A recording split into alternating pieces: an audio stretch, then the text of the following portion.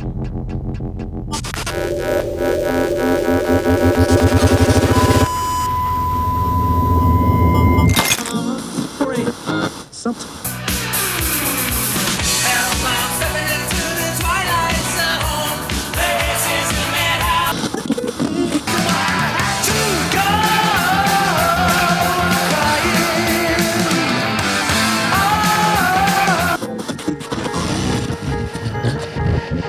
on, we're gonna go for a joyride.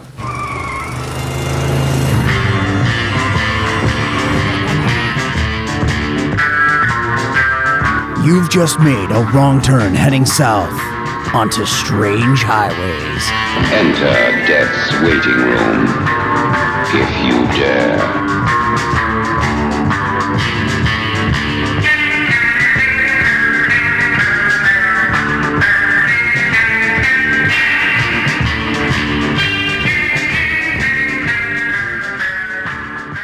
And welcome to Strange Highways. I am Paul.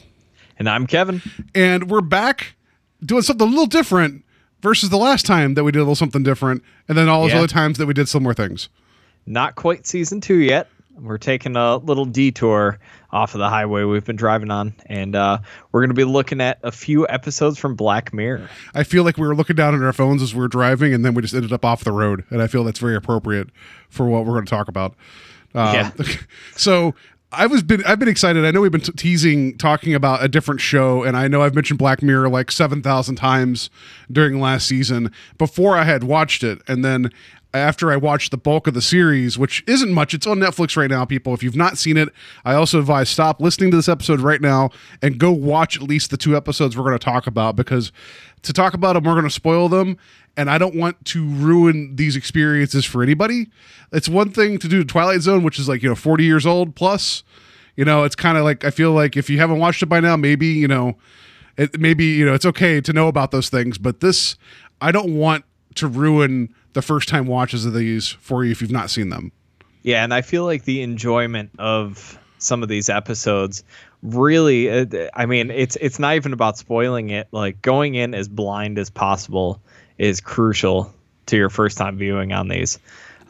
So like Paul said, please stop it, go watch them, come back, and we'll be here waiting for you. Yeah, and I was super excited for you to watch these, because we were talking about which episodes to watch. I know last episode of our show, I mentioned I was going to pick the episode San Junipero. I called it audible because that one's its own different animal than the rest of Black Mirror. And since Kevin didn't get a chance to dig in as deeply as I wanted, because I want him to watch all of them so we can talk about all of them. I'll make it one day. I feel like that was kind of, it's a really, really good episode, but I feel like it doesn't really reflect, no pun intended, the rest of the series. So I wanted to really get into more of the darker stuff, and I feel like we got some good ones to talk about. Yeah, and they kind of fit together. They do. And loosely, not perfectly, but and they both kind of feel like Twilight Zone episodes to some extent. So I think these fit into the format of our show quite well. Yeah, absolutely. I know. So the 2 episodes we've picked are 15 Million Merits, which is from series 1, episode 2. So there's 3 series of Black Mirror. The first 2 are 3 episodes each, and then the third series is 6 episodes. So it's kind of how the way they do it in Britain. They just name things series. And then we have White Bear, which is from series 2, and it is the 2nd episode in the 2nd series. So we're not watching these in order necessarily, but if you guys get in there, again, just watch them if you haven't seen them.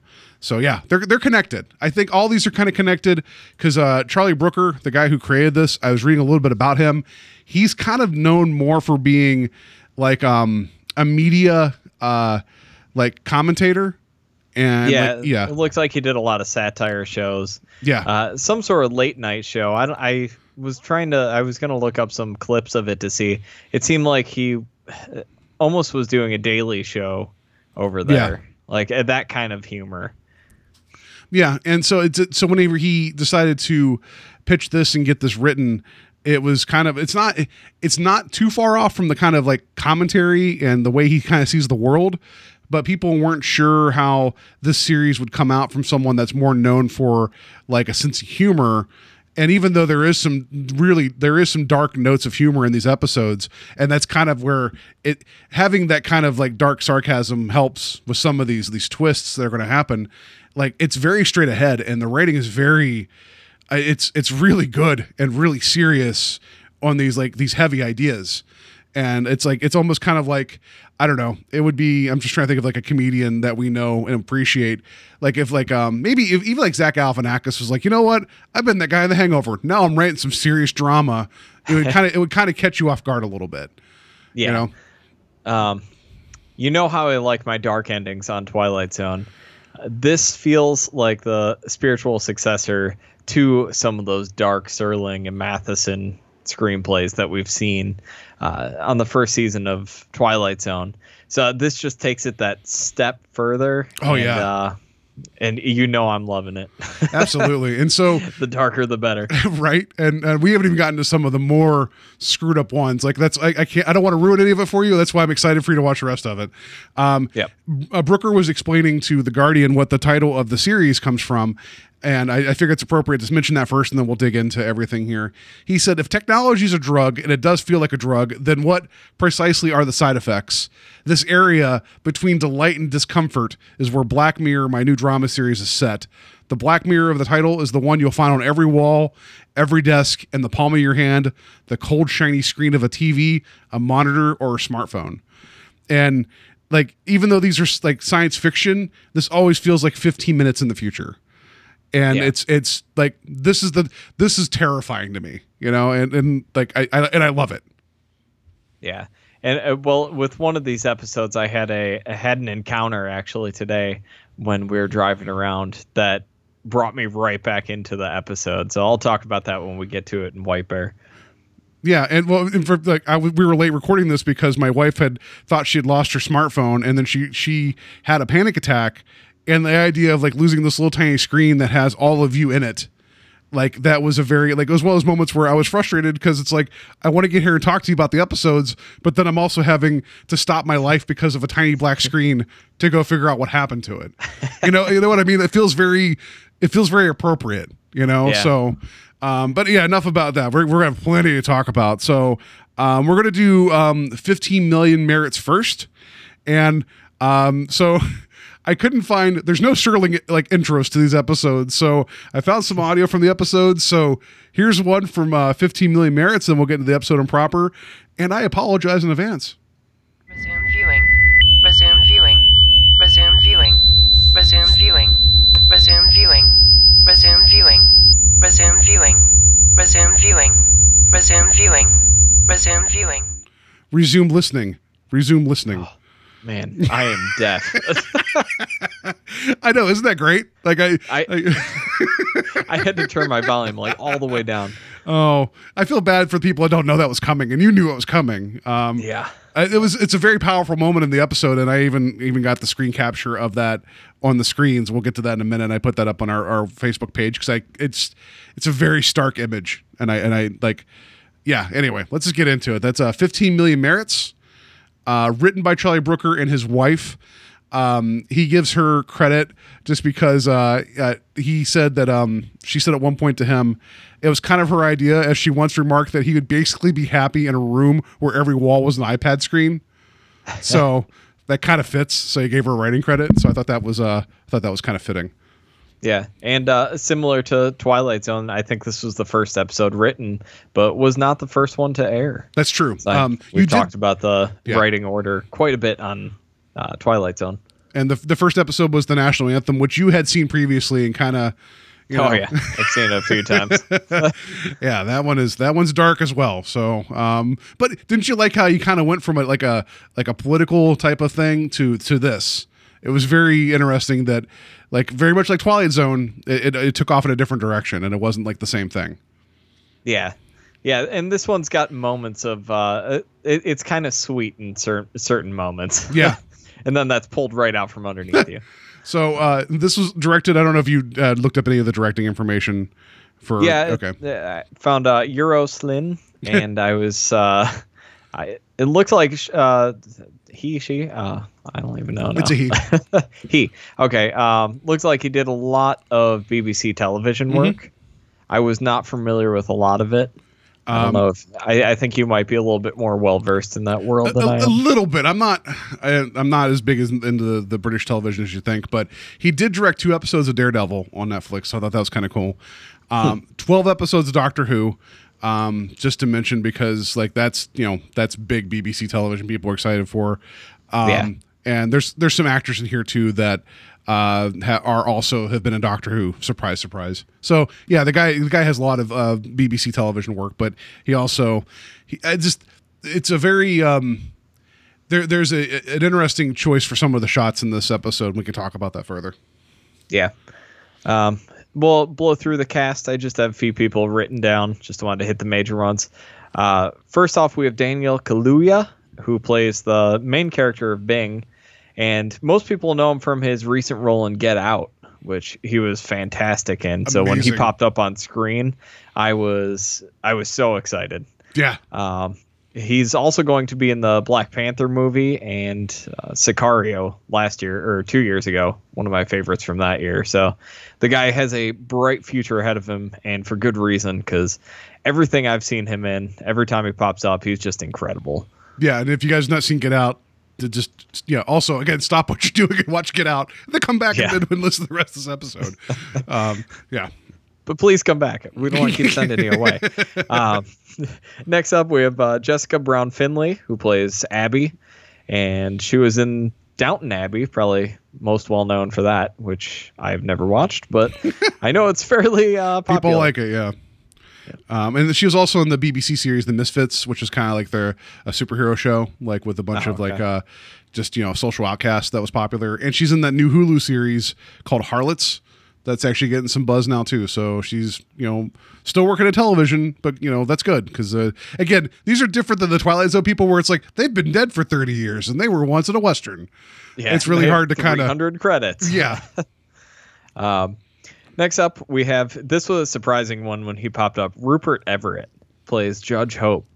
And if you talk to me for more than an hour about movies, probably one of the 10 films that'll probably come up is Cemetery Man, which he plays the main character in. And I was so excited when he popped up on screen. I was not expecting it at all. Yeah, and he is a bastard in this episode. He's so good. Yeah, he's really good.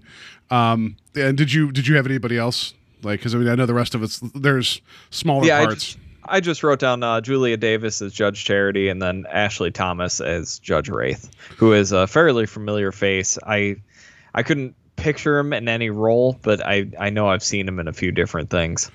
Judge Charity, I just want to mention that she was in a TV series called It's Kevin, so I thought that was appropriate. So I just wanted to mention that. Yes, it is. It's Kevin. And then Judge Wraith, he was in that HBO miniseries The Night Of that everybody was talking all about. Yeah, maybe that's what I was picturing. Yeah, but there's a lot of other smaller parts, and when I was looking at the names, I couldn't place names because I don't remember any that, I don't remember the names being said a lot, so it's hard to kind of associate. Yeah, honestly, the only 3 names I can remember is Bing, Abby, and Judge Wraith.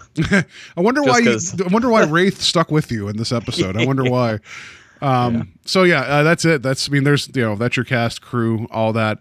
Let's just dig into this episode proper.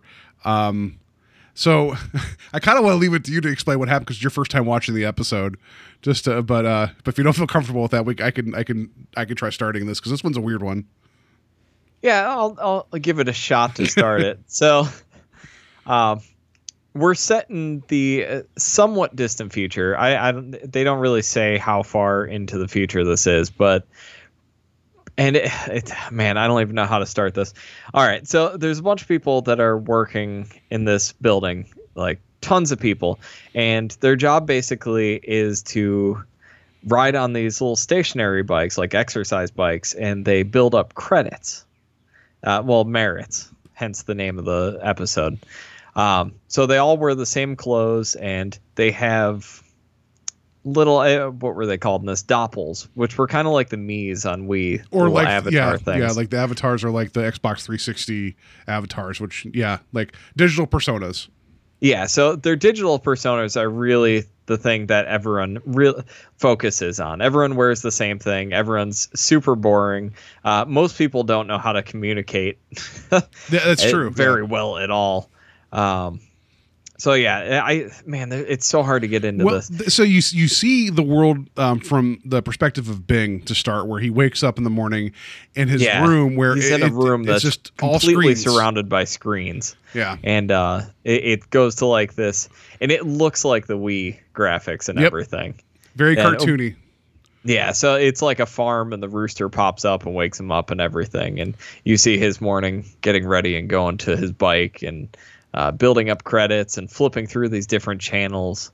And it seems like there are very few channels that you can go through. There's the main show that we'll talk a little bit more about, Hot Shot, which is like an X Factor or American Idol type show, which is also funny. The writer on this, Connie, his wife, Charlie Brooker's wife, Connie Huck, she works as a host on a talk show that's based around the X Factor at one point. that makes sense. You can tell she was really pulling a lot from that. So yeah, there's the Hot Shot show.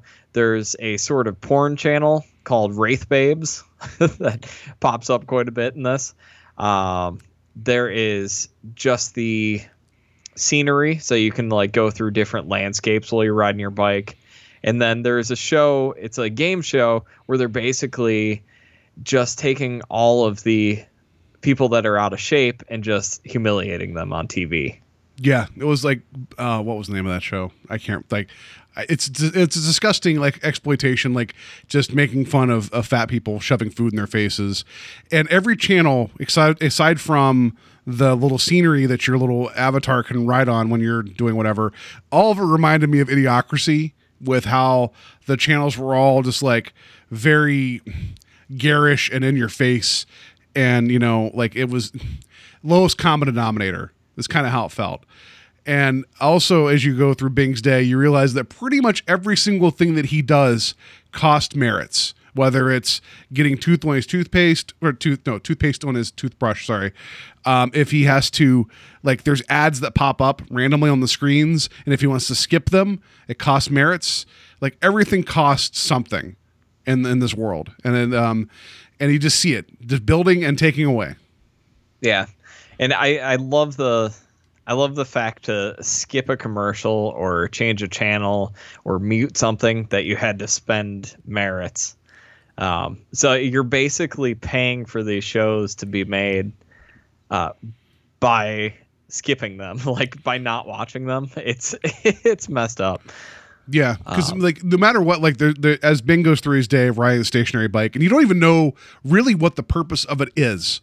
Like, it's just, this is the world that they live in. This is the world that they know. You get the idea that when he meets Abby, she just turned 21, and that's how she's there. So there must be some type of like pre-world that people exist in before they're sent to Bike Land, and you don't know what it is. But once they're there, the whole thing is you just keep riding your bike until either, you know, you can find a way out, which we'll talk about that more in a second, or you can't hack it and you become an overweight custodian that gets like berated, and you wear the same outfits that you see in the fat shaming shows and the first person shooter that they play. Yeah. So Bing's going through his day-to-day ritual, you know, and he's in the bathroom at one point, and he hears Abby singing in one of the bathroom stalls, and he's just infatuated with her voice. And she comes out, and he's trying to talk to her, and you get a real awkward moment where the porn pops up while he's trying to speak with her. I thought that was really funny. It was funny. Because he's like, I heard you singing. And she's like, it was to cover up the sound of my peeing. Like that was that was an awkward conversation. Yeah, and then the porn pops up to make it even more awkward. I love it. So he ends up getting a second chance to talk to her, and he's telling her that she should go on that Hot Shot show that you keep seeing on everyone's screen. And she's like, I don't really want to do that. Like I don't have the money to do it. And you learn that it costs what they think is 12 million merits, ends up being 15 million merits later. And he says when his brother died, he was gifted all of his merits. So he's got some to spare. And he tells her, I'll pay for your ticket, you know. And you get this really great moment where he's talking about, you know, everything's so fake. We live in this world of just stuff. And I just want something real to happen. Like, I need something real to happen. You have to do this for me. And she agrees. And he ends up going back to his room and gifts her the golden ticket, if you will, to go on to this hotshot show. Yeah. And then like you find out that he pretty much has nothing left at that point to get her that ticket. And so there's a point where right after doing that, he's kind of like, you know, like happy for himself. Like, I'm doing something like authentic. And if I remember right, the porn thing comes back and he can't skip past it now because he doesn't have the merits to do it. And he tries closing his eyes. And that's where that sound at the beginning that we played here, like all the screens turn bright red. It keeps getting louder and more piercing until it forces him to make eye contact with the screens. And that's when it gets really sinister, is like, if you don't have the money for the convenience of skipping these things, you're subjugated to this whenever the system wants you to do it. Yeah. And that'll come back even in a more sinister moment later on this episode. So the next day, he goes with Abby down to the hotshot studio, if you will. The geography is kind of weird. I assume it's in the same building. So they go down there. It's the same building where Cube is. You know, that's. I'm just thinking that's what's going on. It's the prison Cube, but now they just have nicer amenities. But yeah, anyway. Yeah, so they go down there, and she has to basically say, I forget what the other celebrity is that they keep bringing up. She's like one of the winners from that hotshot show. Yeah, she looks like Rihanna a little bit. And you just see her on these screens, and she just is talking about, like, you know, having fame and success. And it's this it's very like everyone's dream, you know? So they've mentioned her by name. Like, you know, don't you want to be like her? Yeah. So when she first walks in, they're like, look into this camera and say you want to be like that celebrity. And she says it just totally half-assed, just like, yes, I want to be like her. And they're like, okay, move this way. So they get checked in and they go into the waiting room, which is just filled with people warming up their voices, people stretching, people, you know, it's just chaos. So they walk in there and immediately get called to the stage. There's somebody watching on camera who's picking people to go out there. And you get this real nasty moment with one girl that's there to sing. She had been waiting like a week. Yeah, but she's a good singer. That's what she kept saying. I'm a good singer. Like, she kept like, your words aren't even good. I don't know how your voice is going to be. But she was angry about it. Her voice is yeah, yeah, and she's just angry because she's been waiting forever, so to speak. And then it's just like, then the guy who is like in charge of wrangling the talent, he's like, I don't know. I just told who to pick. Just deal with it. So these people are all just sitting in this pen waiting, pretty much, to go on this show. Yeah.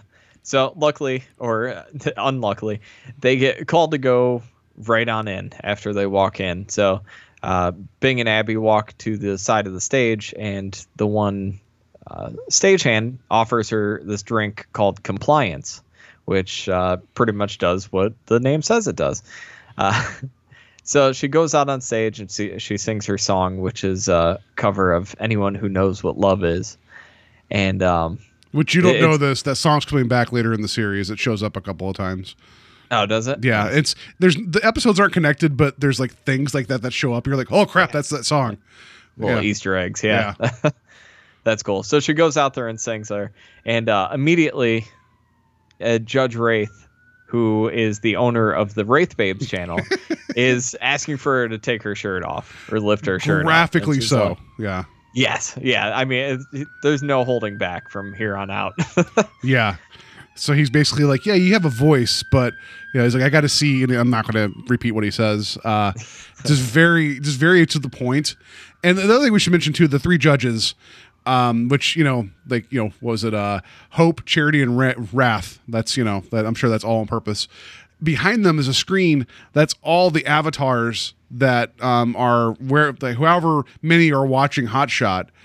and you get these quick moments of other characters that you've met during the episode that are minor characters watching Hot Shot in their rooms, but their avatar is in the studio audience. Yeah, and the avatars react in real time. Yeah. And so the crowd turns pretty quickly on her whenever she's not wanting to take like her shirt off and stuff. And it becomes this big choice of she wanted to sing, and everyone's like, yeah, we had a bunch of singers last year. Now we want to do something different. And Rupert Everett is just like a monster in this scene, like just slick and just he had that sleazy, you know, like an even more evil Simon Cowell type of thing going on. That's what I was gonna say. It was like if Simon Cowell wasn't just playing a character and was actually like a terrible human being. Yeah. So yeah, Judge Wraith offers like, hey, I'll take you. You can be on my show, but you know, you're basically saying you're going to do porn. Like is what he's saying. You're not going to sing. They offer her like you can go back to your life and keep going on the bikes and just go back to your shitty life and just keep pedaling and do nothing, or you can never get on the bike again and come do porn on my channel. Yeah. And since she took that compliance drink, she was, she was kind of listless up there after, and she's like, yeah, I guess so. And Bing, so heartbreaking watching him on the side of the stage get pulled away as he's like screaming out to her. Yeah, because he sees that she's getting railroaded, and this is not how this is supposed to work at all. Like, this is her chance to do something authentic, and then suddenly she's going to be just forced basically into another job. Like I picked up on the statement of like, you can go back and pedal. Judge Wraith was basically offering her a chance to pedal something different, and it's like just, and it was very, so she's off in this life, whatever it is that she's doing, and then Bing has to go back to his room with no merits, and is sitting there, and then all of a sudden the Wraith Babes ad shows up again, because that's porn's always going to show up. I don't care what the future, present, whatever, super future. Just porn's always going to be there, but that's what's fueling technology. Yeah, right. So the Wraith Babes, there would be no advancement in technology if it weren't for porn. So that's true. So thank you. We get these great VR devices, and they're like, well, we got to get porn for it now. I'm sure the foam was developed just for porn. Like we need to figure out a way for people to hear things from great distances. I got it. So the Wraith Babes ad shows up again, and she's in it. And he doesn't want to see it. So he closes his eyes, and all of a sudden the whole system is making loud noises, red screens, all of that. Well, he tries to turn around at first. And it follows him. It follows him to the other wall. And that's when he closes his eyes and that comes on. And he can't skip it because he has no merits left. So he's forced to just like sit there. Yeah. And watch it. And so the way they edited that was really, really upsetting too, because they kind of edited it as like reality TV star gone bad, and they take that clip of her saying, I want to be just like that star, like well, and then they cut it with like, and I don't credit to the actress feeling comfortable enough with the script and how they wanted to really make you feel uncomfortable. They showed whoever it was that was supposedly working the first person camera putting their thumb in her mouth, which for some reason that's like 10 times worse than other things I could have saw. And it's like, it's just something about that. And, and having Bing see that and how dead her eyes looked while that was going on was just really messed up. And so we sympathize. He loses it, and he tries hitting all the screens and tries to break everything. And he shorts out a couple, but he has to sit there and hear this. And that's a heartbreaker. Yeah, and talk about sinister. Some of the sounds coming out as it's like half broken were even more terrifying than what it was before. Yeah. So he ends up like running into the wall, and he ends up breaking some glass. So he ends up hiding a shard of glass under his bed. Yeah, and, alongside with go ahead. Yeah, alongside with the empty container of the compliance stuff that she drank. And what else was under there? An origami penguin. That was the thing that one of the things that drew him to her, other than her voice, was that she was taking garbage, like the wrappers, and doing origami with it. And so she was taking all these things that don't have value and making something personal that did have value. And so he got one of her penguins because they could fold flat, so he could hide it. And it was a really sweet moment. There's a lot of really small moments in this that are really impressive as far as the writing. Yeah. The origami thing, especially the one time she makes one, and one of the janitors comes by and just tosses it in the trash. It doesn't even say a word, really. Yeah, like they make eye contact, and it's like, and she's like, looks at him, and they look at him. It's like, I have to do this, and just like took it and pitched it. It was like, no sympathy. They were doing their job. Yeah. And there's also a moment a few times before with the vending machine. There's basically a virtual vending machine that you select your food, and I think the idea is that it's not real. They kind of explained it with the food. Well, no, he said something about like, depending upon what you buy, that he was kind of explaining the idea to her about like there's ways that you could fall into a trap of not getting the right nutrients, and then like kind of like doing that thing where you eat a bunch of sugar but then you aren't balancing yourself correctly. So then he was like, they're talking about an apple for whatever reason, and I don't know if you noticed, I was going to mention this later on, but when they first had the interaction with the apple, because she bought one from the machine, did you see behind it, the machine, like all of a sudden a screen popped up and said, people who liked apples also liked bananas, and it had like pictures of them. And it was like the social media moment of this, like, if you like apples, try bananas. It was so just like 2017, but it was like, come on, yeah. So yeah, there was some discussion there about eating healthy or choosing like, bad food as well. I guess I don't know how that all tied into working on the bikes, but I would imagine that if your whole income is based upon your performance on a bike, you probably do think about nutrition a little bit. Yeah. Yeah. So he is pretty much left with no money here still. So he decides he's going to save up 15 million merits to buy another ticket to get on Hot Shot, just so he can get on there to do something we don't know yet. So that's what I was going to say with the vending machine. There's the little trick where it wasn't dropping the food down. You have to reach up into the machine and click a little lever, and then it falls. So somebody showed it to him, and then he ended up showing it to Abby. And then when he's trying to save merits, he waits until somebody uses that machine, doesn't get their food, and walks away. And then he goes and flips the lever and grabs the food so he doesn't have to pay for it. Yeah, and he's like going over to people's scraps and eating them. And he's using like just little moments like that. I love like one little bit of toothpaste now. Like just, it was like he was just scrimping because he had one mission. Yeah, so within a few days, he's able to save up the 15 million merits again. I guess they don't really say how long it is, but it doesn't feel like too long at all. They use the brand on his hand that he got when he went to Hot Shot, and because it like burned a star into his hand. And he's like, "Oh, how long is that going to last?" So like they said, usually about 2 months. And so when you see the montage, the star's fading. So it took him a couple months to get the merits, but that's something I didn't pick up until my second time watching it. Yeah, good call. That makes sense. Yeah, so it takes him a few months to save that up, and he finally buys another competition ticket. So he goes back into the room, and I love the montage you get of him trying to figure out what he's going to do when he gets on stage. Yeah, and he's like putting together this dance sequence. It was cracking me up. Yeah, he was practicing his room and doing all his like just what was it, like robot moves. Yeah. It was just like the worst dancing ever. So he goes into the warm-up room and everything. He's waiting to be called, and he gets called pretty quickly again because they're looking for somebody ethnic, I think they say. Yeah. And so he gets called out there pretty quick, and he goes out there, and he's like, I'm going to do a performance of sorts. So he goes through this whole dance sequence. I love the crowd is going wild.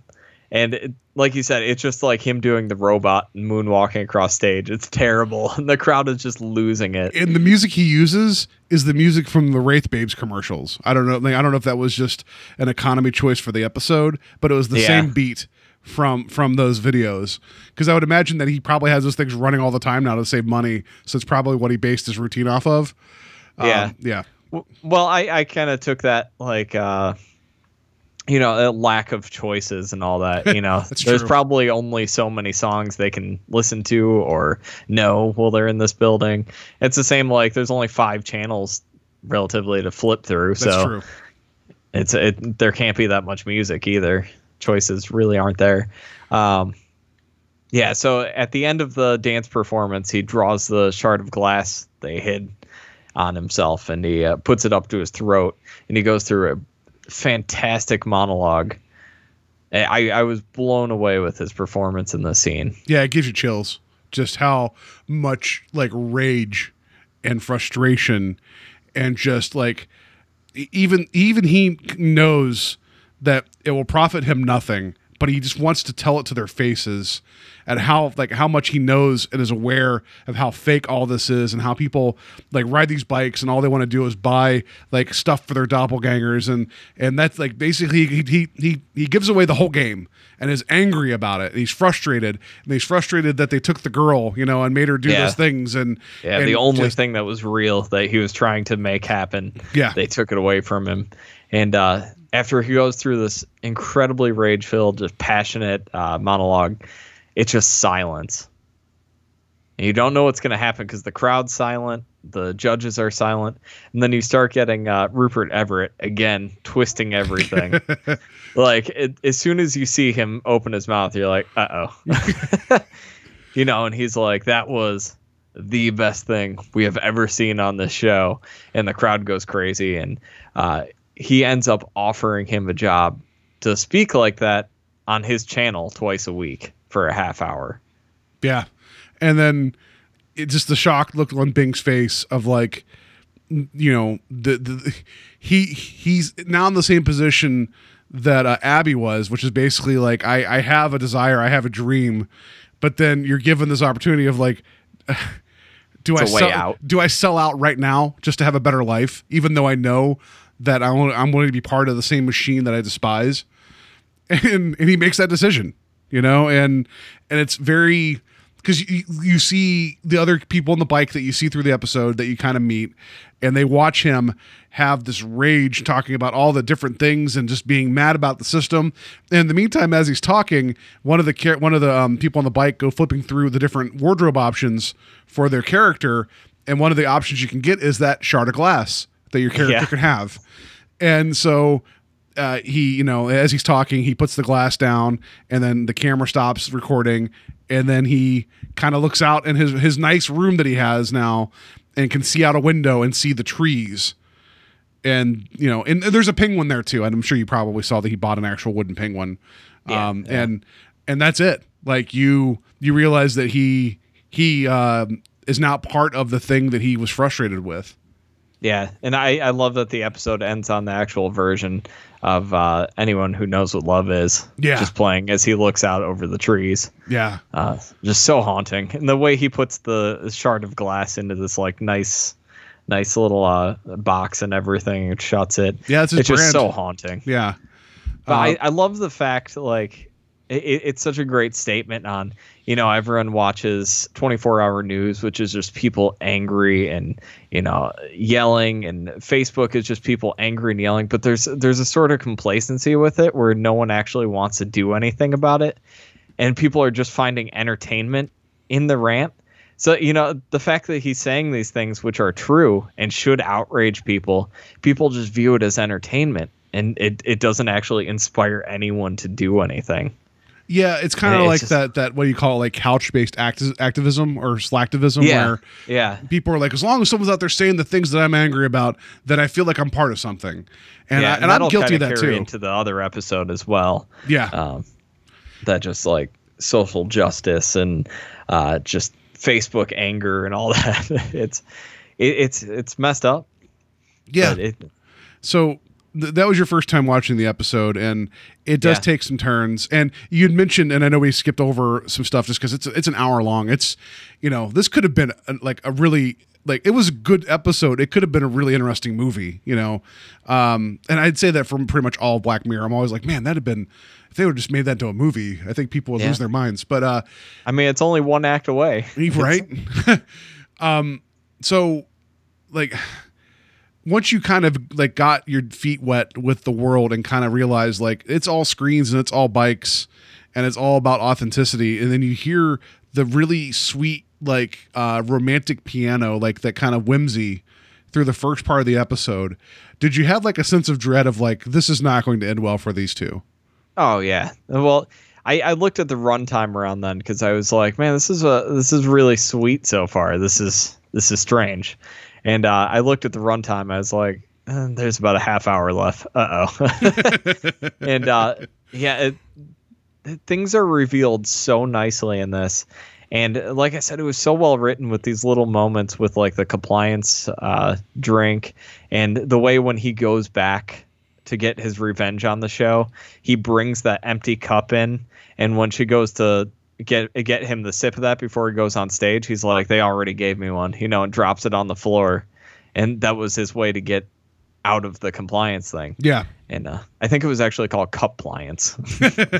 Well, because they talked about there's something else that Abby mentioned earlier in the episode about there's different things you could do to alter your brain to act differently. So there's all these different elements of this world, but I don't understand the ultimate goal of it. Like, and that's not a bad thing. I know talking about the Twilight Zone, there's times where I'm like, I have questions about everything around the episode. This one I have a ton as well, but it gives you enough of the world that you ask questions, but it doesn't take away from the story. Like, well, I think it's set in a world that we've seen, like this type of future setting. It's something. It reminded me of like 1970s sci-fi. Yeah. It's a world I've seen so many times, but not saying I've seen this story a million times. I just mean the whole world and what they built in this I've seen. So like I understood to an extent what they were going for with all that stuff. So they didn't need to over explain it. And Yeah. I'm glad they didn't, because it would have weighed this episode down quite a bit. But yeah, I mean, I think it's even creepier not knowing what the point of them peddling. Like, is this what everyone does? Like, is this the whole world now?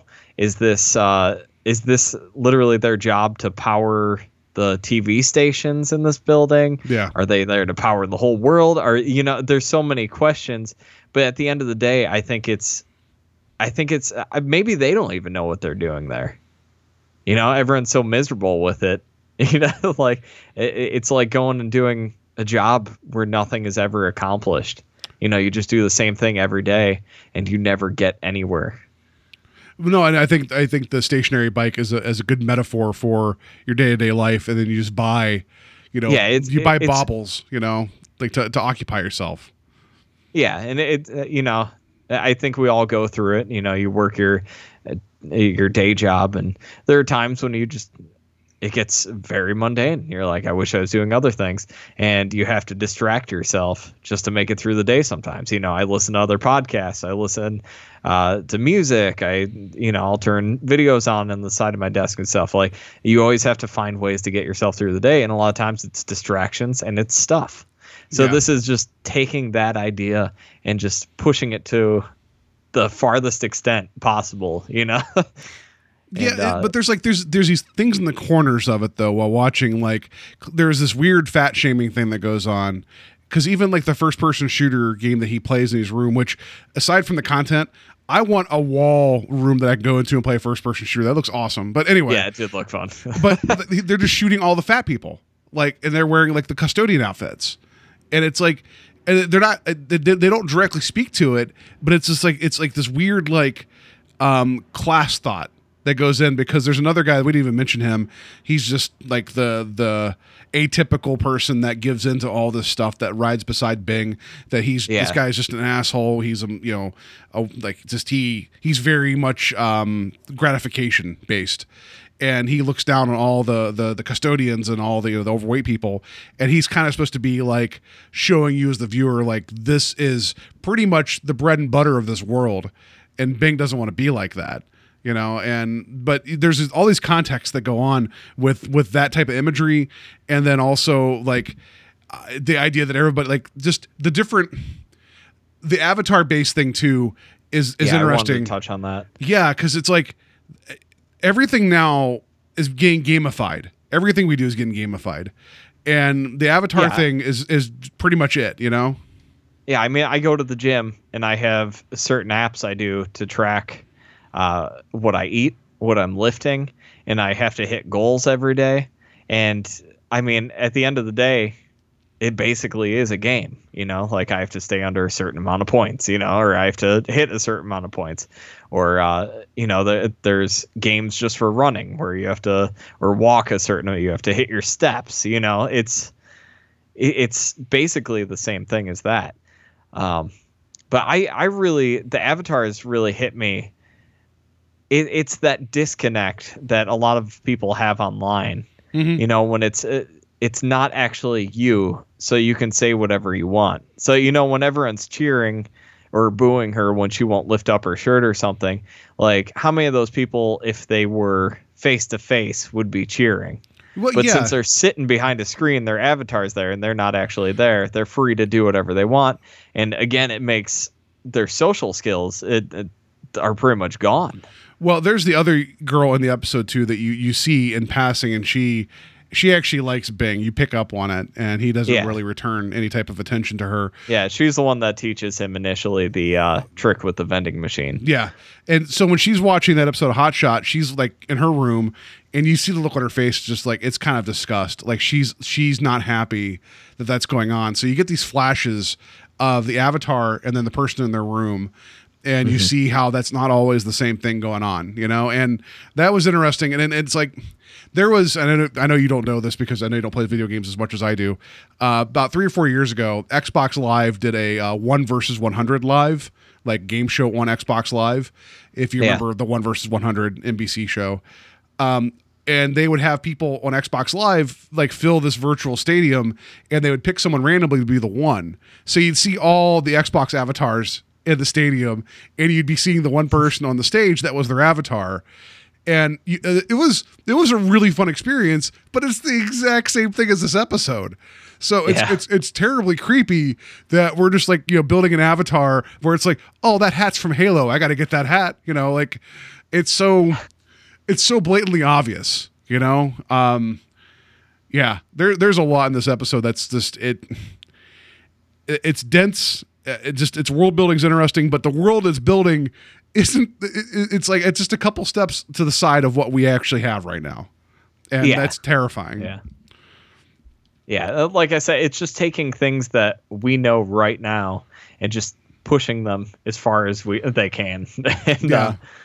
Someone. Yeah, it's some of the stuff is on the nose in this. Like, I mean, it's pretty easy to see what they're going for in a lot of the scenes. And like you said, the stuff like if you like apple, try banana. Like it's a little on the nose and it can play kind of goofy. And the episode has a black comedy to it that's just, I mean, it's like pitch black a lot of the times. Yeah. But there are moments that are funny. It can get on your nerves with those things occasionally just because it is so on the nose. But overall, I think this episode is incredible. Yeah, and so I'll give you this thought, and we can wrap it up here on this one. I was reading some reviews about these episodes as I was watching them, just because I wanted to like dig into other people's thoughts about it.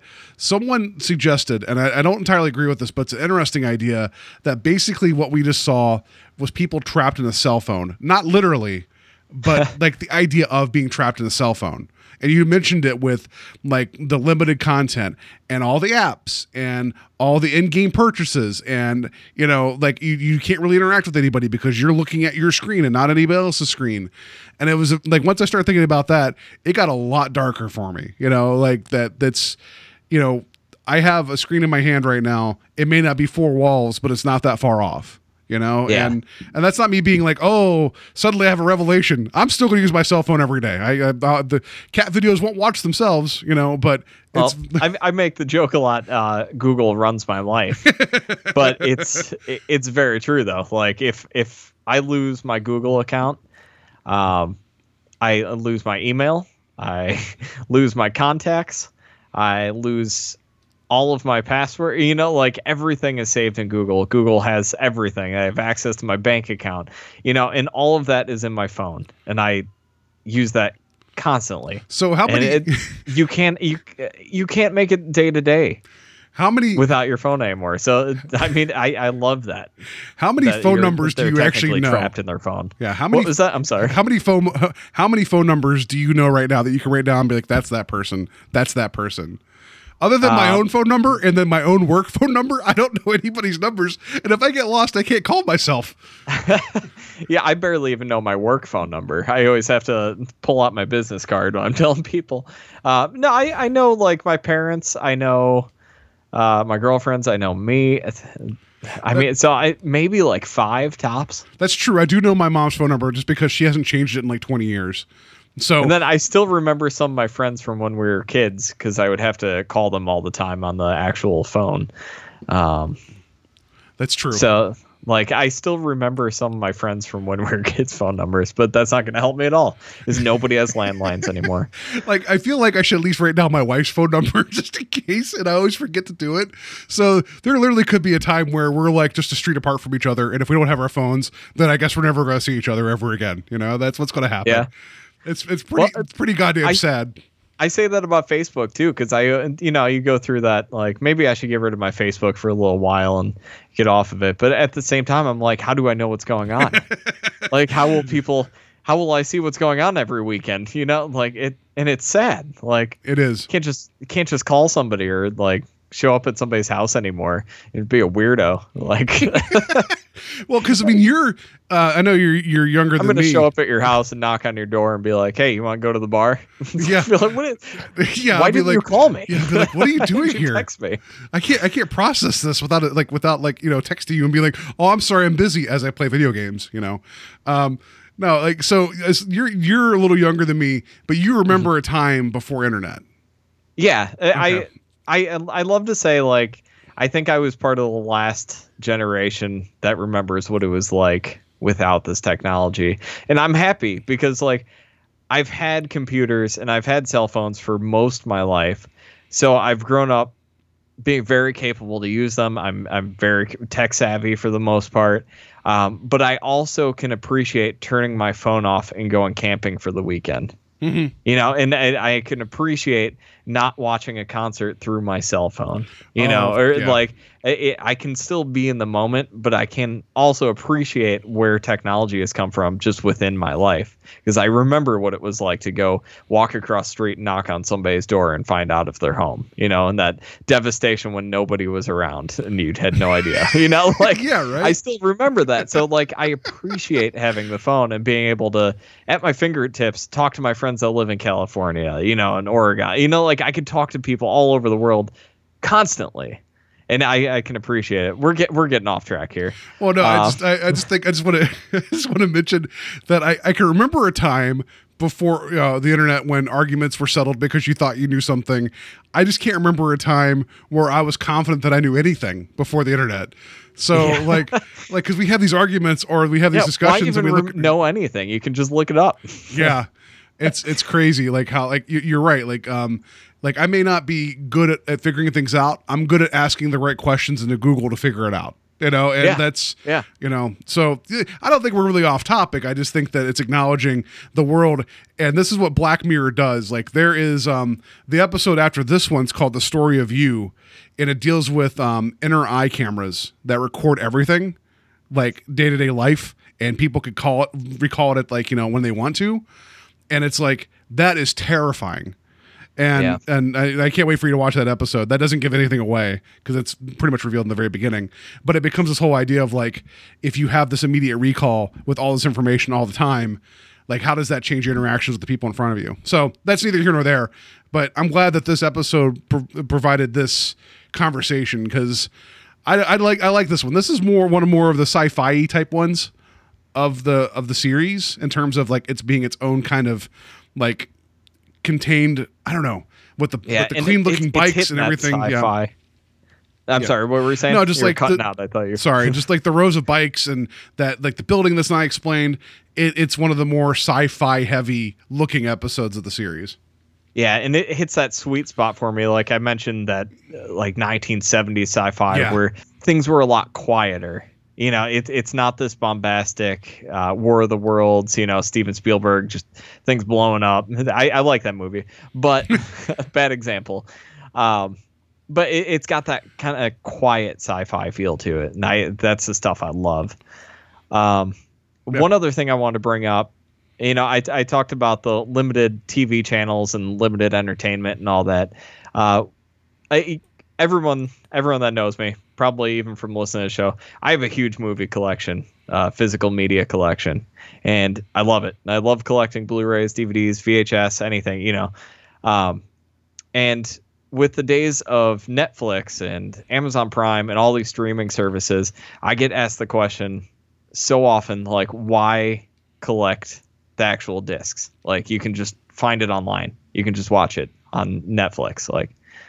And I always tell people, I'm like, I don't want somebody else controlling what I have access to, and that's the fear in this, is that somebody else is controlling every piece of media that these people are ingesting in this episode. And it scares me to death because, there's so many movies that I believe are really important that have a lot of things to say. What's to say one day, like Amazon Prime, they just got rid of a bunch of like cannibal movies and movies that they thought were inappropriate. They took them off their website. No, you're right. Like, what's to say, something that has a message, like a anti-government message, that might be important, like a documentary or something, that the streaming service is like, all right, well, FCC is telling us we have to take these down one day. And they take them down and you have no access to them anymore. You never get to see it. Well, I mean, there's countries in the world that do that daily, so yeah, it's like, and that's what I mean. And I feel like it's a short leap to that. And seeing the fact that there are so many limited options to what these people can watch on a day-to-day basis, and you just kind of have to, that's all you get. And that's why I still collect digital media, or not digital media, physical media. God damn it. Just ruined that whole sentence, that whole rant there. No, I think you're right. Like, I think that we are fortunate because ironically, we're talking about something that we watch through digital media to talk about it. And then we're taking our voices and turning it into digital media and then sending it out there. People can listen to it at their leisure. So we're aware of the game. Like, don't get us wrong. We know we're in a part of this too. But I also think that, but who's to say they don't shut down podcasting? No, you're right. Like right now, it's just kind of the wild, wild west with podcasting and streaming. But at some point, there's going to be restrictions on a lot of this stuff, and that's my fear. And when that day comes, and we're already seeing like stuff like Cannibal Ferox, Great Italian Cannibal movie, being taken off of Amazon because they don't agree with the content. Like, that's messed up. So I'm happy I own 2 copies of that movie uncut, and it's not saying that that's the most important film of all time, but that kind of stuff terrifies me as far as like censoring art and censoring people's messages. I want you to get a pirate TV station and just play that on a loop, and so people can just tune in. They'll have to get they'll have to get the old TVs though. Yeah. So I mean, this episode touches on it. There's so many things it touches on lightly, but it makes you think about all of these different things, and I think that's just incredible. Yeah, and then the whole fake outrage thing, which you I mean, I picked up on it, but you spoke to it better. There's a book out there called Angry Young Spaceman. It's a science fiction book, but the main character, he in this future, every single like trend or like I don't know, fashion, like any type of like, if you're a punk or if you're a Valley girl, just those are bad examples, but you know what I mean, like types, all of them were pretty much created by companies and put out there. So if you belong to anything, you realize that you're part of corporate culture, no matter what you do. And so this main character, he got into like involved in this kind of like a flash mob type thing where they would people would get together and get into like fist fights, because the actual physical brutality is something that you can't just control, right? So he was kind of this guy that would do this, and there was a whole thing about it, like they just kind of show up with their jetpacks and fight, and then they'd leave. And then he found out that this was actually a long brewing viral marketing type of campaign to get people into the subculture. And then like his whole identity just kind of broke apart because he thought he was actually fighting the system and he was still part of it. And it's very like, and that's just it. I mean, that's pretty much the progression of Bing's character in this episode. Yeah. You know, he thought he was going against the grain, but at the end of the day, he just, I mean, he ended up being part of the system he was trying to fight against. Yeah. And he was basically created by them to Yeah. fill the need. You know, it's terrifying. Well, because we're so close to it. we're in it. Well, I hope you can sleep well tonight after watching that episode. So anyway, we could talk more about, I'm sure there's plenty more to talk about 15 Million Merits. Really good discussion. I'm glad that you dug this episode. Did we want to do the twist here and then do the twist for the other one at the end of that one? Or I don't know, because this is different. We don't normally do 2 episodes. Yeah. Why don't we do the twist on this one? So the twist that he would sell out, like, because in my heart of hearts, I was hoping for something different, and that was it just stuck me. I'm going to give it like a 4, just because he was so authentic the entire time, and I was hoping for that one redeeming moment, and he almost had it, and then he didn't. And then he just fell in with everybody else. Yeah, I think I'm going to agree with you. I'm going to give it a 4 out of 5. Both twists, the twist of when she pretty much gets offered the porn deal, that was heartbreaking. And then the twist that he ends up getting offered the deal as a talk show host, basically. Yeah. I did not see either of those coming.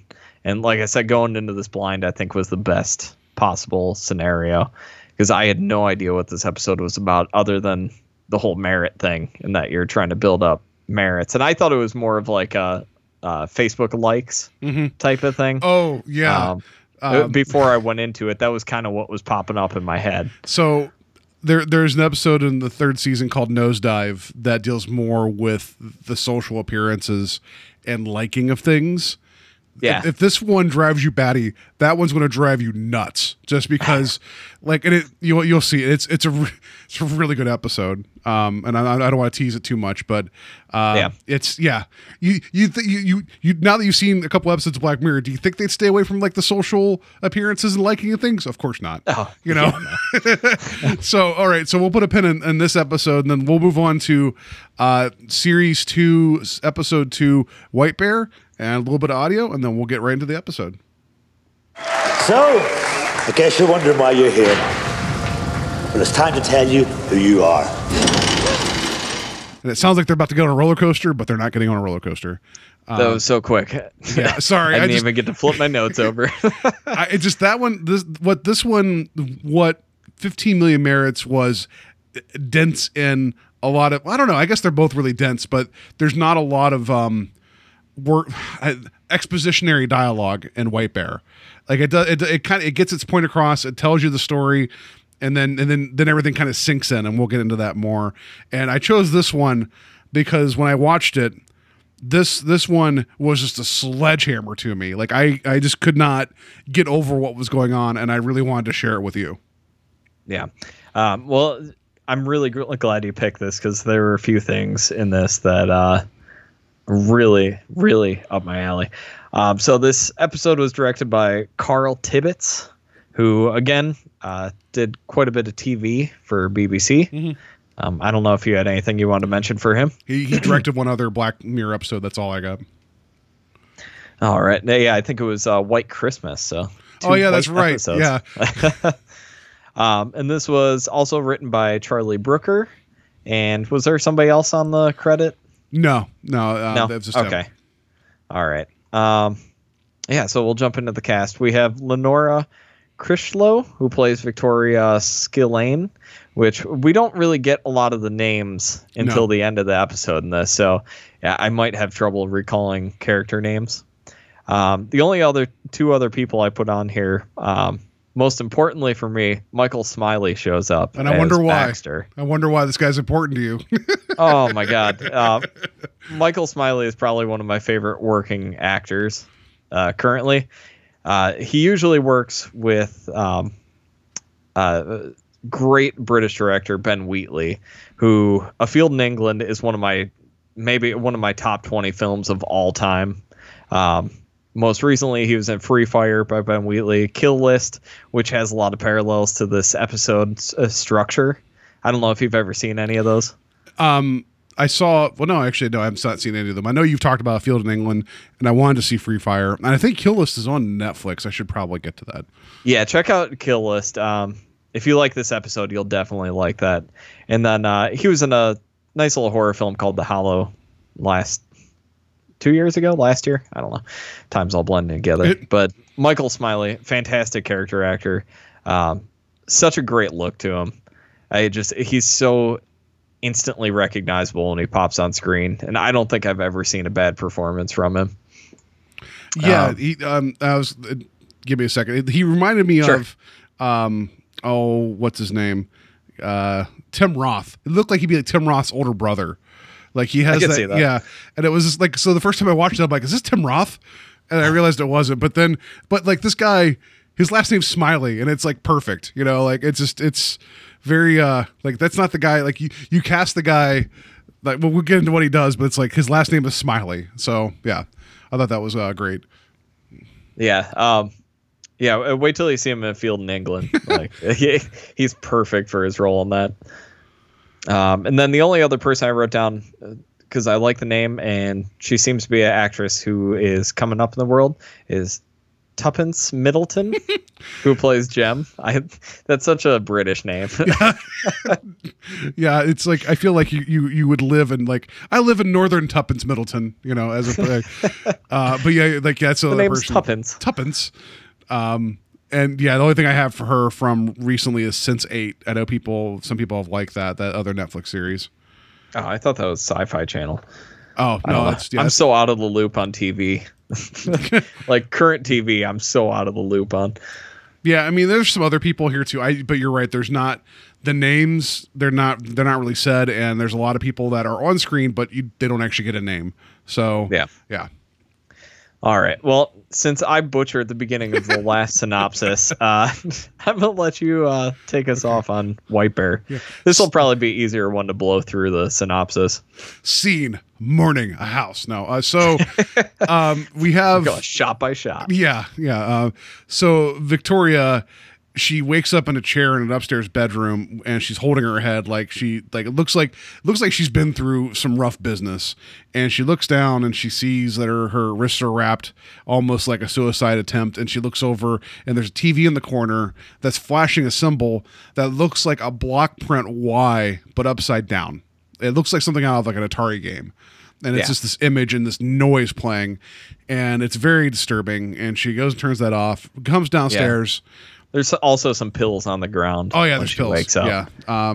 So she's just not sure what's going on. Like, so you as the viewer have little as much information as she does. So she goes downstairs, drinks some water, finds some shoes, and looks over in the fireplace and sees some photos. And she sees a photo of a little girl, and there's a flash in her head of this little girl.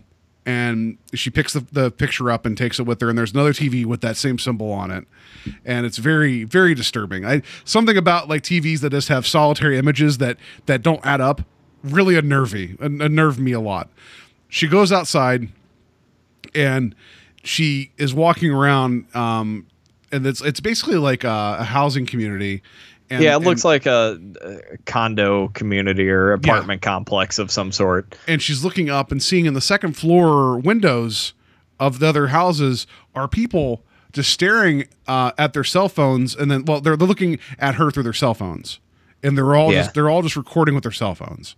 Yeah, this was terrifying. And she's just yelling, "Hello, is anyone out there?" Yeah. And you just see in every window somebody filming her on their cell phones. Yeah. And then as she walks out to the street, she sees people like away from her, but they're all holding their cell phones up filming her.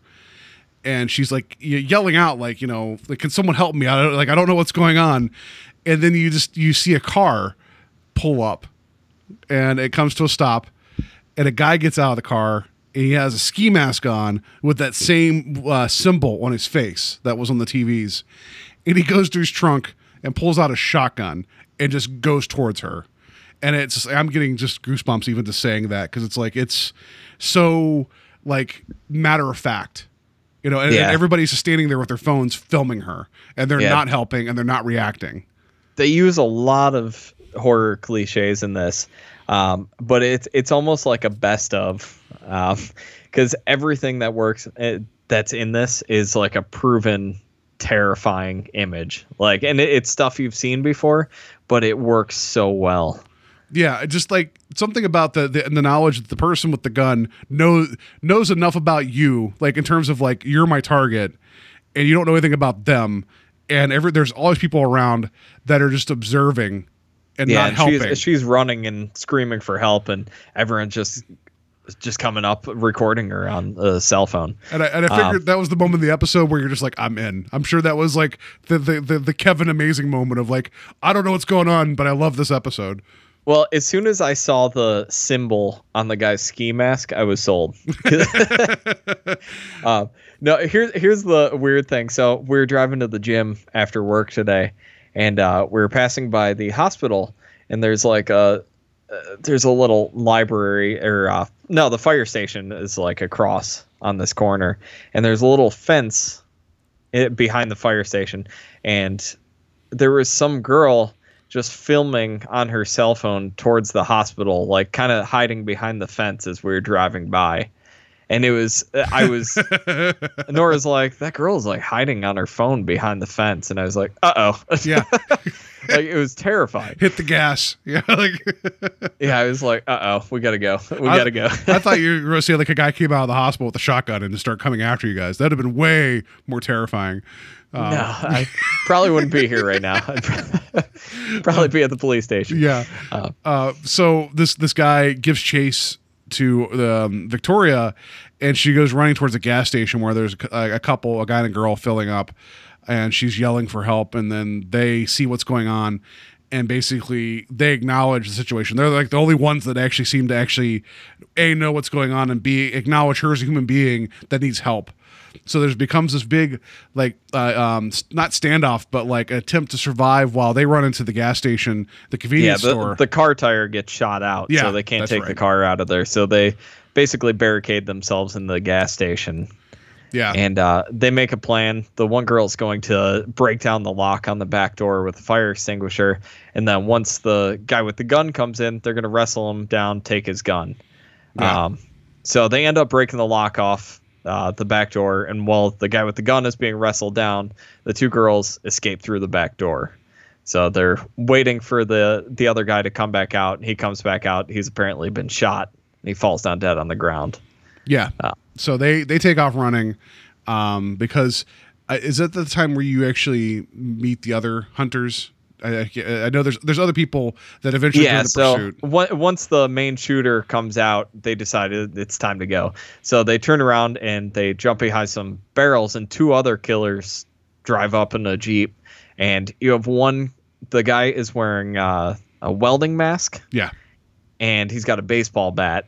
And then the girl is wearing basically the sheep mask from You're Next, carrying a meat slicer. Yeah, like an electric cutting knife. Yeah, and it's again wrong. Like, so all about that is just like terrifying because you can't see their face, and they decide to wear scary outfits. Yeah. So again, a lot of horror cliches, but it works when you find out what's actually going on. Yeah. So as they're running away.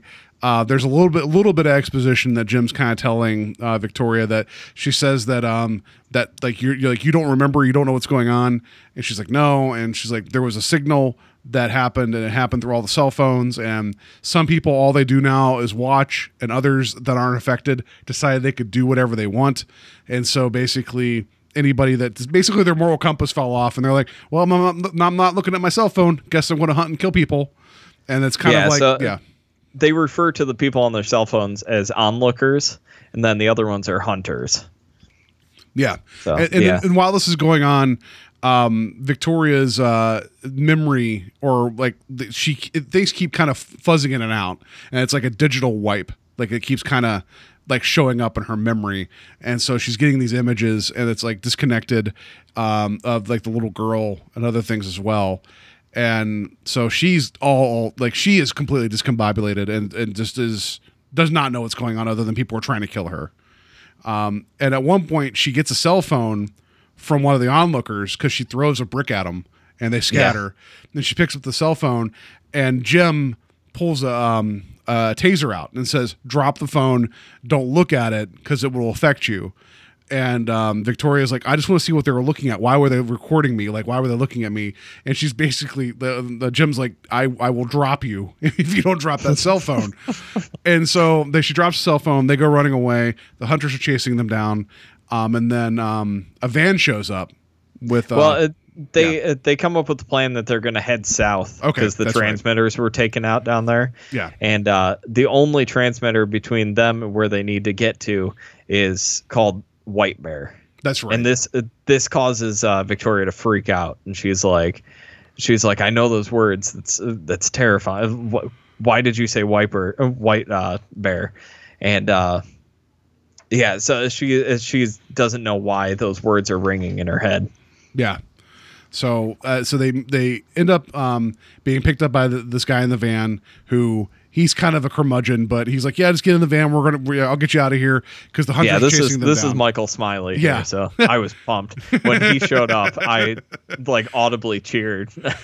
Yes. And so there's this debate about where they're going, and they're like, "We're going south." He's like, "Well, I don't know where you're going, but I'm not going south," And I kind of appreciate that trope of just like, yeah, I'll save your life, but I'm not going to be your personal taxi driver. I kind of appreciated that moment of like, I don't care what you guys are doing. I saved your life. That's it, type of thing. Yeah. But then she starts knowing what's going to happen. She's like, we're going to go to the woods. It's going to be safe there. We're going to eat. Like, it's going to be fine. And they're like, how does she know what's happening in the future? Yeah. And she's like, I think I know you. I've seen you before. Like, You live out in the woods, right? Something with the woods. And he's like, nah, you don't know me. You don't know me. So they end up going into the woods, and there's no cell phone service there. And he starts questioning what they're doing and everything. And the subject of weaknesses come out. And he's like, you guys want to see what my weakness is? And he comes out from behind the van, and he's got the shotgun. And the ski mask. Yeah, and he's got the ski mask. So he gives Victoria the ski mask, tells her to put it on backwards, and he starts leading them to a new part of the woods. And when you finally reveal what that other part of the woods is, it's like a bunch of bodies almost crucified up into the trees. Yeah, it's basically like a kill park, like a little section of the trees. Like there's crucified type things, and he has a whole big like cutting log. He's going to put Victoria on. And and it's like you realize that there's nothing good that's going to happen here, And as that's going on, more onlookers start showing up slowly but surely with their phones and filming all of this going on as this girl's getting tied to a tree trunk and is about to be brutalized. Yeah. So the other girl ends up running away, and Michael Smiley pulls out a drill, and he's about to drill into her neck or her spine or something. And the other girl comes back and ends up shooting him. And I love that. She's like, "Oh, thank you for coming back and saving me." She's like, "Huh? I was just coming back to get my bag." Yeah. Grabs the van keys and was like, "All right, well, let's go." Yeah. So they end up going to White Bear. Yeah, White Bear, the transmission station, and there's more flashes of things in Victoria's head, and we start seeing her husband and or boyfriend or whatever. We find out who he is at the end here. Yeah. But you see that he has a tattoo of the symbol on his neck. Yeah, and I think you actually see a white bear too with the little girl at that time too. So there's flashes of these things going on, and as they get into the transmission station, they go in with this plan of shutting it all down and burning it. And while that's happening, the hunters show up, and there's this big tussle because they're trying to stop the transmission, but the hunters are just trying to kill them. And something happens where the guy with the welding mask has a shotgun now, and he's distracted. So Victoria goes to grab the shotgun to try to help Jim because she got her arm sliced by Goat Girl, and all of a sudden, this might be one of my favorite moments I've seen in anything in a very long time, and why I wanted you to watch this episode. So Victoria goes to pull the trigger on the shotgun to blow away the hunter, and a bunch of party favors and streamers come out of it. Yeah, just confetti and streamers. And at that time, I lost my mind watching the episode. Oh, yeah. I'm like, what is going on? And that's whenever, and there's about maybe 15, 20 minutes left in the episode at this point. So, and this one's actually shorter than 15 Million Merits. So I respect that it's like, oh, no. We're getting to what's going on and we're not letting you off easy type of thing. So they put her in this chair, and as they're in this chair in the TV station, not TV station. Yeah, it is TV station. Something happens where it's like a false wall and it turns and faces an audience. Yeah, we get the Twilight Zone-esque studio reveal. Yeah. Which one was the episode with the actor? A World of Difference. I think that was it. Yeah, it was kind of similar to that effect. Yeah. So you see this whole crowd, and they're actually acknowledging her. Like, so let's just say that they're hooting and hollering and cheering, and she has no idea what's going on. She's freaking out, rightfully so. And so Michael Smiley shows back up again. His name in the episode is Baxter, so I don't know. I like prefer calling him Mr. Smiley because I feel like that's way more dark for this episode than Baxter. And that's where he says, like, he's like, maybe we should tell you who you are. And so they turn the chair back around. There's these big screens there, and they show news footage of what happened with Victoria and her husband or boyfriend, where they kidnapped a little girl, and they ended up burning her alive. And they killed her and they burned her body. And you find out that Victoria basically was filming all of this abuse that her fiance was doing to this little girl. So she was kind of, she was guilty by association for not stepping in and doing anything. Yeah. So, and because of this, you find out that what's going on now is this is her punishment for one of the, like, they did this whole thing about how this is one of the most heinous crimes because it was so blatantly horrible, and the fact that you stood there and filmed it and, like, witnessed all of this, that you need to be punished. Yeah, I should say the White Bear title and why it's called White Bear is because the little girl had a bear that she carried around, and it became like the symbol of the search for this little girl. Yeah. So it became kind of part of the Publix.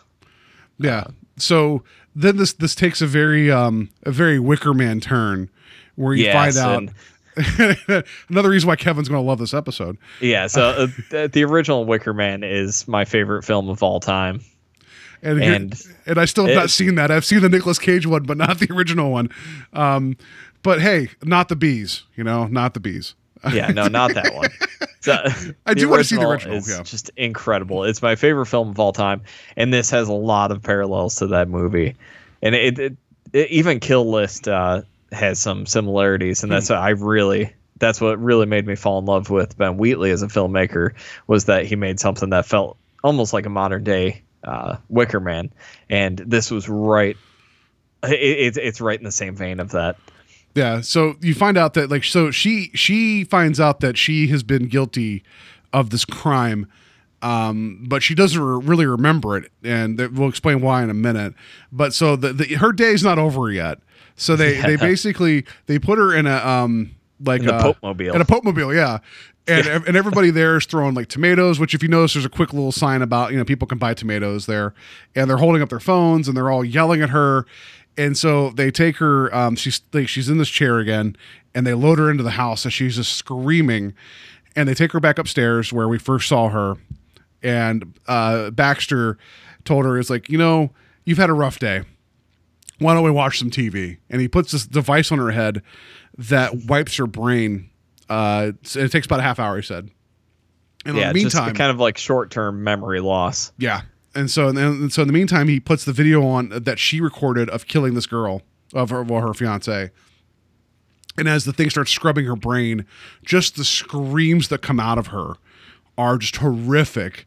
And the fact that, and then he also takes a bottle of pills, spills them around her feet, and so it makes it like they go and reset the entire scene again.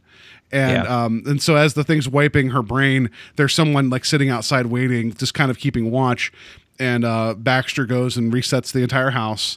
And as he's moving through the house further and further away from her, her screams are carrying, and it's devastating. That, and I think the best little moment in this ending scene here is when he goes to the calendar and marks another X on that day. Yeah. And you see that the whole month of October is basically has X's on every day. Yeah. And I noticed it earlier on the episode, and I was like, that's going to come back, Yeah. And when it does, and you realize what is going on, that she was basically repeating this day of being filmed and no one helping her, and just basically reliving the crime that she committed on a daily basis. It's such an incredible twist. Well, and you watched the credits, right? Did you see that? Yeah, Okay, yeah. good. And you get a little bit more plot during the credits, and you see that it's called the White Bear Justice Park. Yeah. And it's basically a prison made, I don't know, exclusively for her, or if it's just for just different types of punishments. But it goes through like basically like the beginning of the day, people go in and they sit in this little room, and Baxter comes out and explains what's going to happen and how they participate, and how the rules are you can record, and in fact we encourage you to do so, but make sure you stay X number of feet away from them. Don't engage, the last 2 minutes of the episode like just destroy everything else. Like it makes it so much worse when he's kind of having this fun little talk with all the audience, and then you see her going through her day, like a fast forward version of it, like real quick cuts, and how and you get to see it from like different sides of the same situations you've seen. So you see the guy who gets shot at the gas station get up and like, did I do a good job? And everyone like, yeah, that was really convincing. Yeah, there's a high five. Yeah, I saw that. Yeah, and you get to see the stage open from the audience side when she's in the chair at the White Bear facility. And you see the people getting in position awesome for the crucifixion and the little kill section, like in the woods. You see them all getting on their ladders, and it's just all like, oh crap, they're coming. Then everybody gets in position. Yeah, we got 2 minutes. Yeah, and then you see her go, like you see like from the crowd of people throwing tomatoes at her, and then you see her back in her room, and then all of a sudden, the very, very, very end of the episode is her waking up again, and it's like, it is just so. The reason I'm torn about this episode, it's my favorite screw you ending of the entire series so far of what I've seen, because it's dark, it gets darker, and then it goes even darker, and it's just like I can't fathom the idea. Like you feel sympathy for this woman throughout until you realize what she's done, and then what she's done is horrific, and she does deserve punishment, and then the question of, but she doesn't remember what she did. So then does that become just cruelty versus punishment? And it's like, I'm not, I didn't study sociology. I'm not a psychologist, and I can't speak to the virtues of this. There's just a line where I guess if someone had a kid taken from them and they were murdered, you'd want to punish this person for as long as they have breath in their body. And I can't imagine that. But but when you realize that this person is so scrambled in their head, they don't even know what they did anymore. It's like, I just, man, that's a hard decision to make. Yeah, this is rare that you talk about important media and everything, that something makes you question your morality so thoroughly as this episode. Because there is, I'm not on anyone's side in this episode. Like everyone is terrible.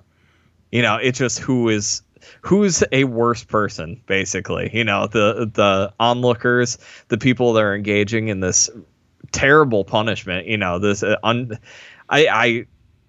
I think this this is way beyond the pale of reasonable punishment. It makes you question, death penalty, all that kind of stuff. Just because you think of like where is the line between cruel and unusual punishment, and just this is my favorite thing, is when there is not a likable character in a movie, but you feel for everyone. So I know that it puts you in such an odd. I'm having trouble even emoting how I feel about it, because it's just, I don't want to pick a side in this, and that's such good writing. So I know that there's been situations where people have been put on death row, and a part of their punishment, the judge has made them write a letter like once a week to the family apologizing for what they did while staring at the photos of the people that they've killed. Like I know that's happened. And I feel like that's different because they're made to be constantly reminded of what they did. Not that they're ever going to forget. You know, I feel like that is the punishment of the soul, where it's like, you know, we know the body's confined, but we're going to keep reminding you this is the decision you made, and these are the people you destroyed, and you're aware of it. Where this is the decision that you made that you don't even remember now, and you think that this girl is your daughter, you know, and you're made to be put through these extreme traumas every day, and it's just it's you know, it's a mind screw, you know, like it just. That's why, like, once I figured out what was going on, I just couldn't think for a minute, you know, watching this episode. Yeah, I had a similar reaction. It's not the same setup, but it's got some similarities with, kind of losing your mind and not remembering what you're doing. There's a Korean film called Vengeance. And it's about a guy who his mind is deteriorating as he's going to avenge his murdered daughter. And he has to keep reminding himself what he's doing. And he carries around pictures of all the people he's killing and basically the story so he doesn't forget.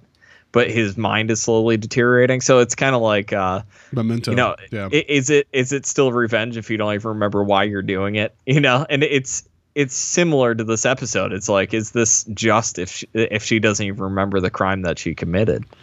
Yeah, well, just like interesting. In Memento, whenever Teddy tells the main character, he's like, yeah. they took the photo. He's like, you look so happy when you did it. I really thought it was going to stick, you know. And it was like, holy crap, you know, like, this one. It's just like, aside from the punishment, which like that.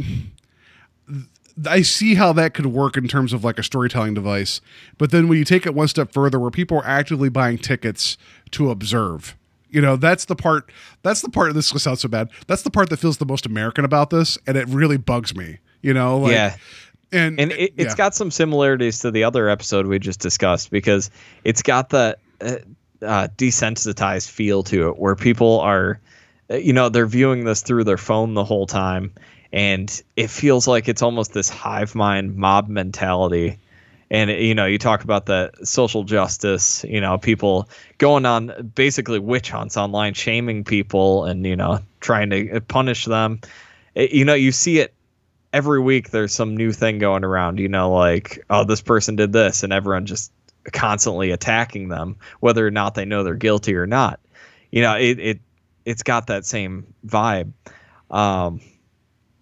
Even down to the point when she's in that Pope mobile, somebody will burn her. Yeah. So the idea of a witch hunt isn't too far off. And I think that's kind of what they were going for.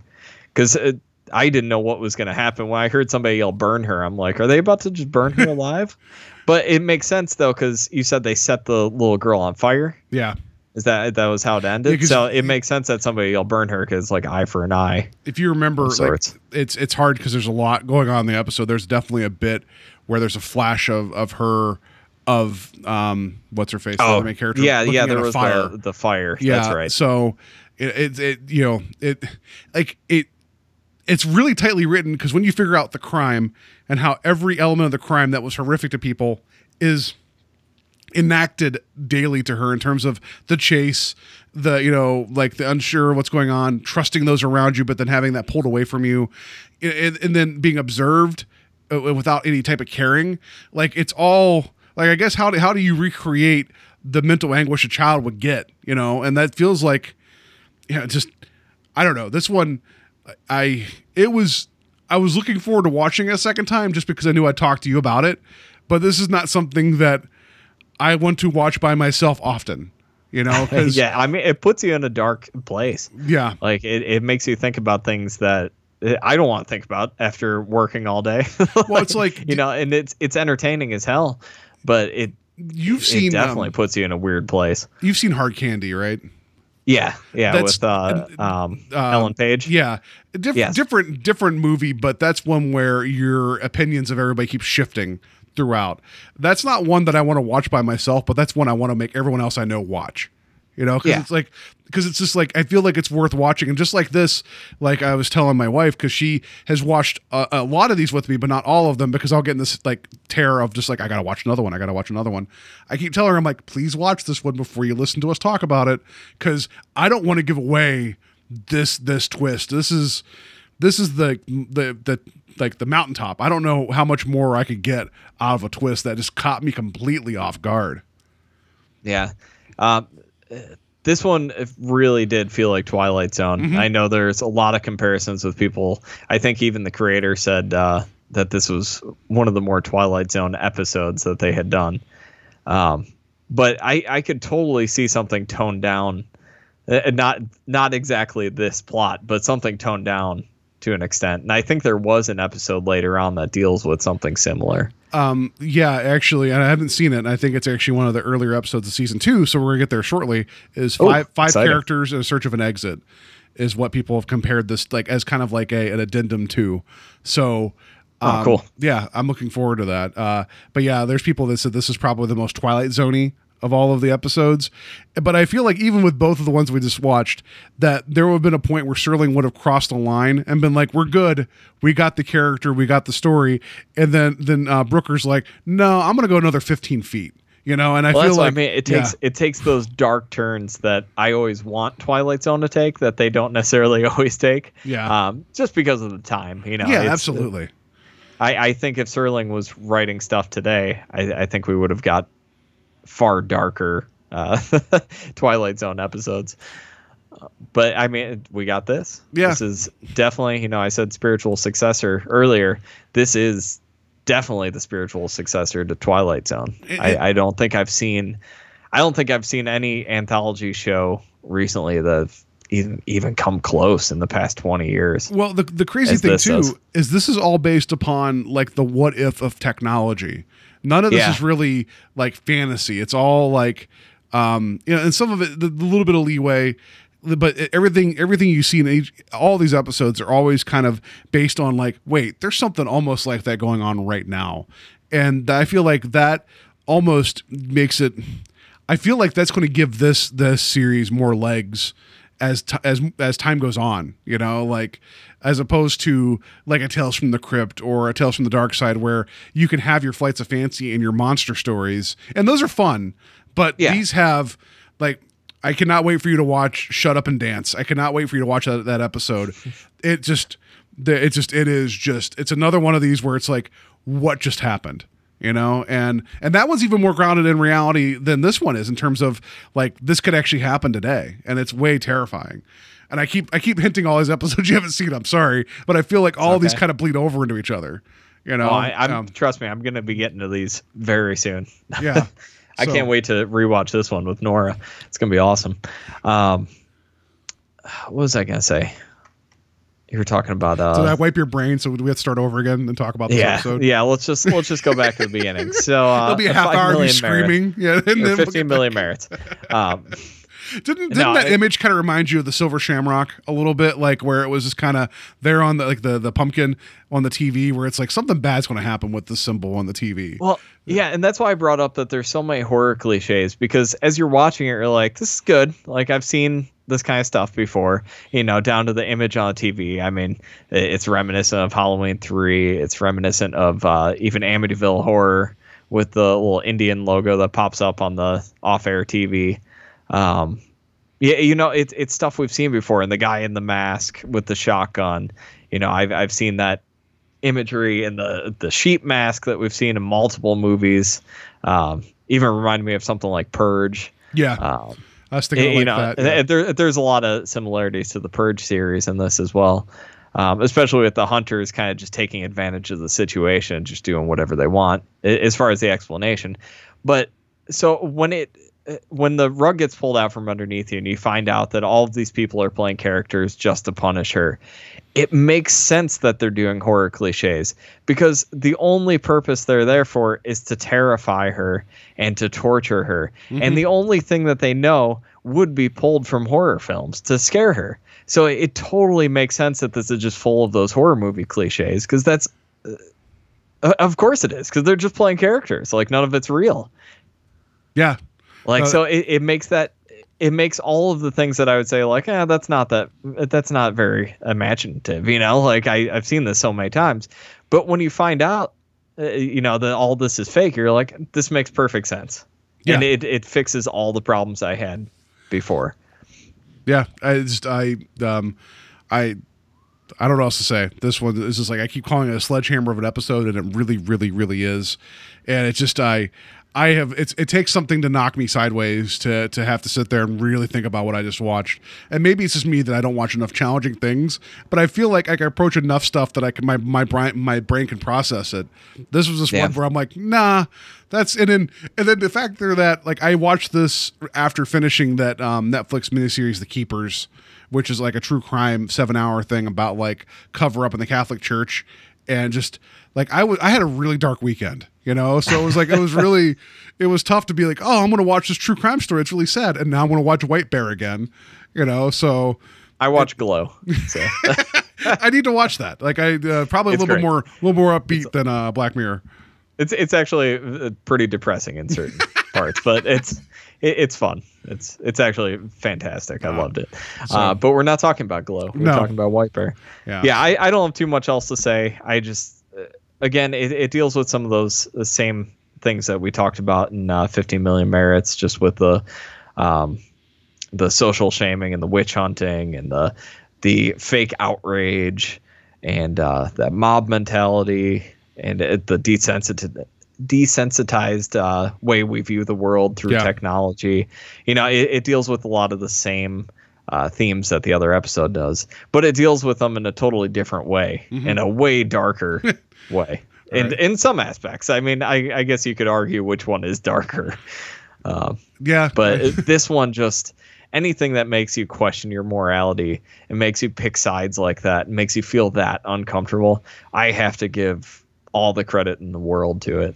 Yeah. Because and especially, you know, I watch a lot of terrible films, like not terrible as in like quality. Oh, okay. Like, you know, like I own copies of the Serbian film and Irreversible, like just terrible films that you never want to watch more than once, but I own them, you know. I consider myself be a pretty hardened moviegoer. Like it takes a lot to really get under my skin, but both of these episodes really got under my skin. And I think it's because it makes you question your morality so much that it gets to the point where you don't even want to think about it anymore. You're like, all right, I gotta wipe my brain. Right. So, and that's skill. And this Charlie Brooker seems to be one of the best writers I've seen in a while working on TV. Yeah, it's good. And then like even some of the later ones that he didn't directly write, he's written the bulk of the series. There's still some really interesting ideas here. So let's just get to the twist and then we'll wrap it up here. Cool. I'm gonna give this a 5. This is because I can't. It'd be silly of me to talk about how taken aback I was and be like, yeah, it was a 3. No, it was a 5. Like the whole bit with the gun, you know, then the whole episode just turns in the last 15 minutes. Yeah, I'm going to show my cards. That confetti moment gives this episode a 5 for the twist. Like, I totally agree with you. Like, it's like, did you see, what was the movie? The home invasion movie that was remade in America. Had Naomi Watson and Tim Roth. Go figure. Yeah, I know. What is it called? I can't remember the name of it. Anyway, it's you're watching this home invasion going on, and then all of a sudden one of the characters gets a gun and shoots one of the kids invading. Funny Games, that's the movie. Yeah. And then like they get the gun. I've seen the original. I haven't seen the American version. Oh, I mean, same director, so I'm sure it follows the same beats. And they get the gun and they kill the one home invader, and then they stop and look at the camera and break the fourth wall. They're like, that doesn't happen. Like that is kind of that level of like, we are the observer and we're rooting for the person to get out. But then why are we really watching this? You know, like it kind of calls into question our passive observation of violence, you know, and it forces you to look at yourself. Yeah. And it's basically reflecting what you're watching back at you by them breaking the fourth wall. And it's the same as this, you know. Yeah. So that's a great correlation. I'd say again, I'm over the moon that you really dug both of these. I knew you'd like them, but I think I've been chomping at the bit to talk about White Bear with anybody for a long time. So I'm glad you liked it. It's been one of my not favorite, because how could he say you like something like this? But it's been one of my favorite things in the past couple of years, like just in terms of just the total package. Well, like I said, with the episode kind of unfolding being similar to The Wicker Man, and even some of the scenes reminding me, there's the great twist at the end, and when people start coming out at the end of Wicker Man was real similar to when they were down in the woods and the people started coming out from behind the trees and everything. I mean, anything that gives me the feeling of watching The Wicker Man for the first time, I'm going to love it. that makes sense. It comes down to that. If it's something remotely similar, it's the reason why I love Hot Fuzz. It's got the same kind of pulling the rug out from underneath you. And that's true. Yeah. And that's why I love that movie too. So if I said to you, when we dig into Twilight Zone the next season, if we get to the midpoint, like we were trying to do the first season and we never picked up anything in, we just kept going. If I said to you, Kevin, would you like to stop midway through and talk about more Black Mirror? I think that would probably be a yes right now, right? Yeah. Okay. Yeah, I'd be down because, I'm definitely going to be digging through this series as I have time the next couple of weeks here. Perfect. Cool. So, that's going to cover these 2 episodes. I hope you guys enjoyed this conversation because I sure as hell did. This was a lot of fun. And I know we'll get back to your regular scheduled programming of Twilight Zone next week, or whenever we get to it. It's the summer; things are challenging. So, Kevin, how can people get a hold of us? Oh man, I haven't done this in a while. You can find us on Facebook, Strange Highways. Join the conversation on there. Love to hear what you guys think about these episodes of Black Mirror, and let us know. For that mid-season break that we will definitely do this season. We didn't do the first one. Let us know what episodes you might want us to cover. And you can also let us know at strangehighwayspodcast@gmail.com. You can leave us feedback on there, emails, voicemails, whatever you want to do. What else we got? You can subscribe to us on iTunes and Stitcher Radio, Google Play Podcasts. Oh, yeah, iTunes is Apple Podcast now or something. If you can go in there and rate and review us and give us 5 stars. I mean, or 1 star, but I'd hopefully 5 stars. That'd be super helpful. That'd be amazing. Yeah. I mean, how many stars do you think is appropriate? I would say 5, but I'm biased. Yeah. I don't know. But yeah, please reach out. I know we had some feedback last episode. Really fun to hear from some of the people listening. Let us know you're out there. Let us know if you're enjoying the show. And I'm excited to get into the season 2 finally. Yeah, I believe season 2, first episode is The King 9 Will Not Return. That's one of my favorite titles of anything of all time. And it's such, I have no idea what that means, but I want to know what happened to all the other kings, and I don't think that's really what happens. Last time my title really intrigued me was I shot an arrow into the air, and now I'm scared. Yeah, but I'm excited. Every time I log in on Netflix, it pops up like continue watching Twilight Zone. I'm like, no, not yet. Yeah, not yet. So, but yeah, summer break is over, so next episode should be coming much sooner than this one did. Yeah. So, all right. Anyway, guys, I hope you enjoyed this, and then we'll see you next time for more Twilight Zone. Yep. All right. See you guys.